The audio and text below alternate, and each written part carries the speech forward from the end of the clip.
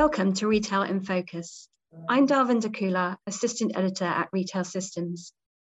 Inflation is rising, with the war in Ukraine pushing up the cost of oil, food, and gas. To make ends meet, manufacturers and other suppliers are passing on their increased overheads to retailers. At the same time, consumers are changing their behaviour to cope with the cost of inflation, while employees demand higher wages or even leave the retail sector altogether to follow other career paths. This leaves retailers finding themselves held to ransom by both consumers and suppliers, with many turning to digital solutions to help them predict consumer behaviour and stock goods according to spikes in demand and even manage staff levels. To delve further into these challenges and find possible solutions for the retail sector, I'm delighted to say I'm joined by Lawrence Brenning-Jones, VP of Product Marketing and Strategy at supply chain and retail platform RELX Solutions. Welcome to the podcast, Lawrence. It's great to have you here. Hi there. Yes, thank you for having me today. So tell me, how is consumer behaviour changing in response to inflation, and how should retailers respond? Sure. So yeah, as you've mentioned, it's a really tough market out there, both from a consumer perspective and retailers. And we talk to a lot of our customers. We've got over 350, so we get a good understanding of what's going there across the market. First of all, I think it's fair to say that volumes are down in general because, of course, of the inflationary pressures. But there's a lot going on underneath the surface. So, for example, some of our customers have seen consumers really bargain hunting. And what that means is that they're seeing an increase in promotional uptake. So promotional sales have actually shifted this year. And you can see that it was from about February where you've suddenly got this kind of upturn and consumers are shopping more for promotions in many of our retailers. There's also some shifts going on kind of within categories, even forgetting promotions for a moment. So what I mean by that is that if you imagine in typical category, whether that's grocery or specialty retail, there's lots of options for consumers and they are trading down often. And one example I thought was quite interesting from one of our customers in the grocery sector is that they've seen a change in their drink section. So craft beer, real explosive subcategory over recent years, super fast growing area. Whereas actually this year, they've seen a shift back to more kind of standard lower price options within this category. So I think that's a nice example of where you've got changes that are going overall, like shift into promotions. You've got changes within a category where consumers are trading down. There are some retailers that naturally are seeing benefits because they are deemed to be more value orientated. And so it's not straightforward for everyone. Everyone's got a kind of a different experience of this. The other challenge is, of course, we just got very little history to go on. So we've just come through a pandemic with many systems in place have never kind of witnessed an inflationary market. And systems generally perform well when they have a good history of data. So all of that taken into account means it is very difficult at the moment to plan ahead. Okay, I mean, you mentioned inflation there and how we've not quite seen it before in this circumstance. What can retailers do to sustain their revenue? We've got inflation on one side, and then we've got the ongoing disruption in supply chains on the other. Yeah, sure. It's a good question. And I think also the inflation has a couple of components because, of course, it's affecting the way that consumers shop, which is therefore affecting demand and the impact on retailers. It's also affecting retailers directly in their own cost base. And so therefore, it's a complex situation with effects on demand, the cost bases of retailers themselves. And then, of course, like you mentioned, we're still in a time when supply chain disruption is greater than it has been. I think one of the things that we've seen has worked well is to align internally, first of all. So retailers faced with this uncertainty and complexity externally really need to join up operations internally. And so they might have demand planners sitting next to their buyers of the same category, but are they really working off the same plan? Are they using the same numbers? Are they leveraging the same insights to come up with effective plans to drive revenue, but also acknowledging the costs? So I think it's really important that retailers are able to sustain revenues, to grow, but also in a way that is operationally efficient.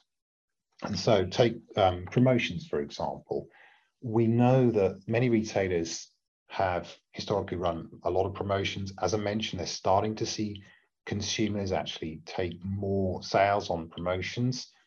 But what proportion of those are actually driving a net profit for the retailer?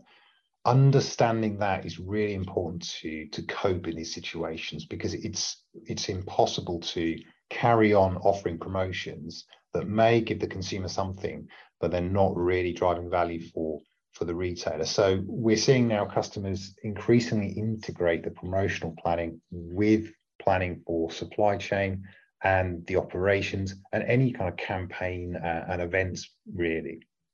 And ideally, this should be done in a way where planning an event or a campaign is supply aware. So therefore, it faces into that disruption. It uses information about stock, about the available inventory that the suppliers can provide to ensure that when you plan something like a promotion that is going to drive value, you know you can do it with confidence, based on a confidence in the supply chain. We've got a number of customers who are beginning to do this. Nemlig, the Danish online grocer, is a good example. Are there any specific examples that the Danish retailer you mentioned are doing? The most important thing they're doing at the moment is to have a single platform and a single set of data for their promotional planning and their supply chain. You can imagine that because they're online, they want to react super fast. They want to provide consumers with something that they can offer more quickly compared to the store-based retailers. And so they might want to create a promotion and execute it within, say, 24 hours. In order to do that, they need to have information about what inventory is available in their warehouse, what kind of visibility they have in supply, so they can execute that really quickly. And that's what they're now implementing. It's an interesting process. How can retailers remain agile and resilient in a world where everything seems so uncertain? Well, I think the most important thing to start with is to gain visibility into the supply chain. And I mean supply chain in the kind of loosest sense there, really considering everything from the consumer all the way to suppliers, even manufacturing. And the important thing is to have that connected. And so there's a lot of talk out there about digital supply chain twins, for example, where you can actually gain this visibility of your physical setup in a digital environment to understand what's going on. And that would start from the demand forecast, of course, to provide that signal that you're trying to fulfill as a retailer. And that would be very granular, ideally. So, very much about a product in a store, daily, even intraday. But you want to use that at least as a starting point. But the key is that to be resilient to changes in that demand, those signals need to be connected throughout the supply chain in a way that reflects the reality of the operation. So the forecast needs to be translated into store replenishment needs. Allocations need to be included. The whole network of distribution centers needs to be taken into account, even the picking capacities, other constraints, lead times, safety stocks, all that kind of stuff, so that you can then build up this visibility into your end-to-end supply chain, so that when you see changes in demand, they are automatically translated through the network, so that you can understand what that means in terms of the operational planning for DC picking, for supplier ordering. The other side to that, though, is to connect with suppliers, so to collaborate with suppliers, because everything I just said does depend on that good supply from the supply base. And we know that can't be counted on, especially at the moment, and it hasn't been for a couple of years now. So we have some examples. ICA, the major Sweden-based grocer, is sharing their order forecasts with their suppliers.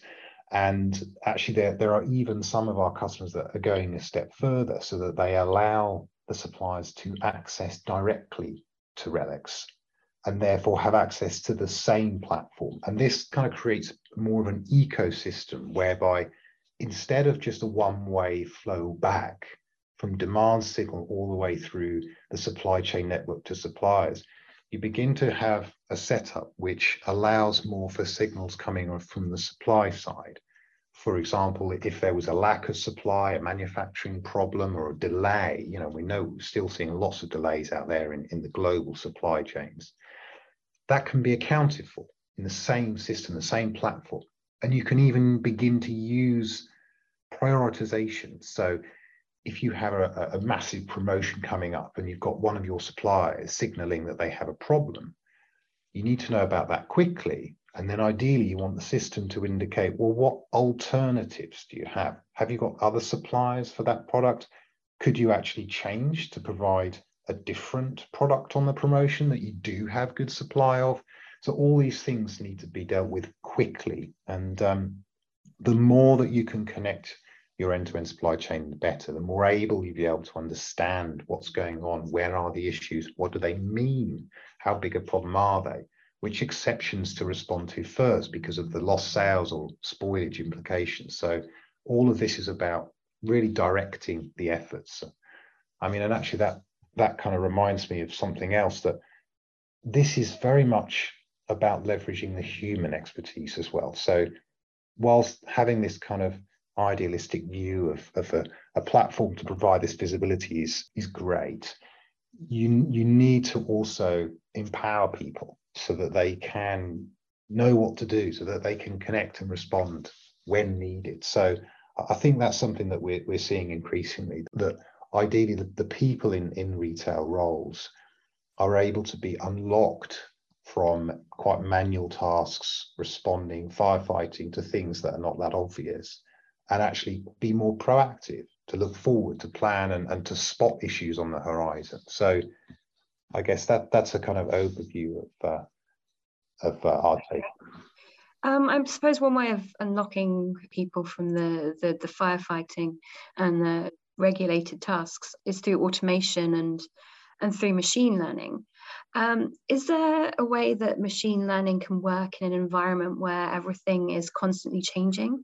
I mean, prices keep rising, demand keeps fluctuating. How can machine learning help retailers? Yep, great question. There's a lot of hype about machine learning at the moment, that's for sure. We've got many customers who are already now using machine learning forecasting. So I think it's worth noting that machine learning is one of the AI tools that can be deployed for optimizing supply chain. We've seen that it is well suited to demand forecasting as a use case, and we've got that technology now in a number of customers. What I think makes it especially relevant today is a few things. So first of all, the whole concept of machine learning based demand forecast is that you give it a data set which has a number of different variables in, and it learns which variables are the most important so that it can use those going forwards to come up with a more accurate forecast. And it constantly learns which variables to use to improve that accuracy. You can imagine some of the variables. So it could be basic things like day of the week or time of the year, but then also price, promotions, various other things related to the category or the assortment. Now, price has definitely become more important, and where more traditional models might struggle to really respond to that, machine learning understands this change and it is able to adapt going forwards. One other thing I would say is that if you give it the right information about the assortment, it can use that to great advantage. So I've seen one example for forecasting of fresh meat. We tested out putting a new variable in there, which was the lowest price point in the category. And you can imagine that if there is a product which occupies that entry price point, it will typically get an extra boost in demand, and especially today. And that's something that these kind of models can do. So we've seen great success in that example. Great, you've sold me on the machine learning, but updating systems can actually be quite painful. If a company is thinking of upgrading a legacy system, what steps can it take to minimize the pain? Well, I think we've seen definitely that it makes sense to combine any changes in technology with good plans to update process and train people, because it really needs to be taken as a whole in that sense. But there are also quick wins. So I think it is important to pinpoint what the benefits are and to really track those quite quickly, so you can understand, what's working, where the biggest benefits are. And just on that, one helpful part of our solution is actually to do root causing, because often when an implementation goes live, it's difficult to know really what's driving the success and what can be improved. And so I think having visibility like that is really important. And finally, we know that our customers are constantly adapting. So they want a solution that is flexible, and therefore it's really important not to feel like you have to commit too much to a perfection in the way you're designing a solution today, because you know that in a couple of years it's probably going to be different. So therefore ensuring that built-in adaptability is there. Okay, well, machine learning can solve some of our problems. We still need the people to operate the machines and to look at all the data that they create. But we have had some problems with the supply of labour. What are the best ways for retailers to adapt to changes in the demand and supply of labour? Yeah, so we've like you mentioned, we've talked a lot about demand and actually the supply of mainly inventory, but labor supply is a really big challenge for our customers right now. And it's often a more complex area, especially with many of them coming out of the pandemic, seeking to build omni-channel offerings. So a couple of things that we've seen is successful here. One is to have far more stable and predictable demand on the workforce. So if you think about the supply chain, there's huge pools of labor in both the stores and the DCs. And when it comes to a lack of supply in those areas, you really want to be able to predict accurately, far enough in advance, what are the labor needs and what quantities. And so that's really important to create stable flows of stock, for example. And that's something that we've seen as being quite helpful. The other thing is that it's clear that on a day-to-day basis, there's always going to be disruption. There's always going to be things where maybe there's a lack of stock, or maybe there's too much and not enough labor. And what's really important in those situations is to codify your business strategy. So the system that you have should automatically be able to make prioritization decisions for you. So with whatever labor you do have and the other constraints, you're able to make the right decisions without going through a manual loop. Great, that's all we've got time for. But if our listeners want to learn more about RELX, where can we send them? Sure, go to relxsolutions.com. And of course, if you're an existing customer, talk to your customer success manager or me directly. Brilliant. Thank you so much, Lawrence. It's been great to have you on the podcast, and I look forward to welcoming you on another episode very soon. And if you have any suggestions for a topic for a future podcast, please contact us by going to the Retail Systems podcast and clicking Contact Us. Thank you, and see you next time.